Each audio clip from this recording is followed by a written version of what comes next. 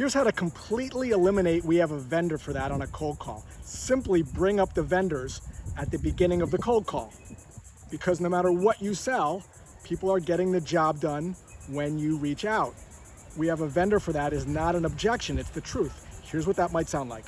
Hey James, my name is Pete. I'm calling about the Inside Selling podcast. Do you still produce that?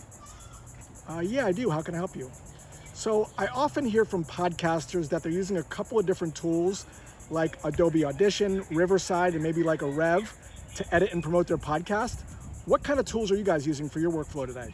And then listen, and then presuppose that your prospect has actually heard of your solution, because chances are, if they've been editing a podcast for 15 years, they have. Here's what that might sound like. You've probably looked into Descript. Now, one of two things is gonna happen when you say that. One, they're gonna say, yeah, we actually looked into it. And then you can simply say, sounds like the value wasn't there for you. Let the conversation unfold. Or they're gonna say, what's the script? And then you can simply say, with the script, you can edit and promote your podcast like a Word doc, so you don't have to use all three of those tools. And then shut the front door. And what you typically hear when you give a little cliffhanger is, how does that work? And then you can simply ask for the meeting.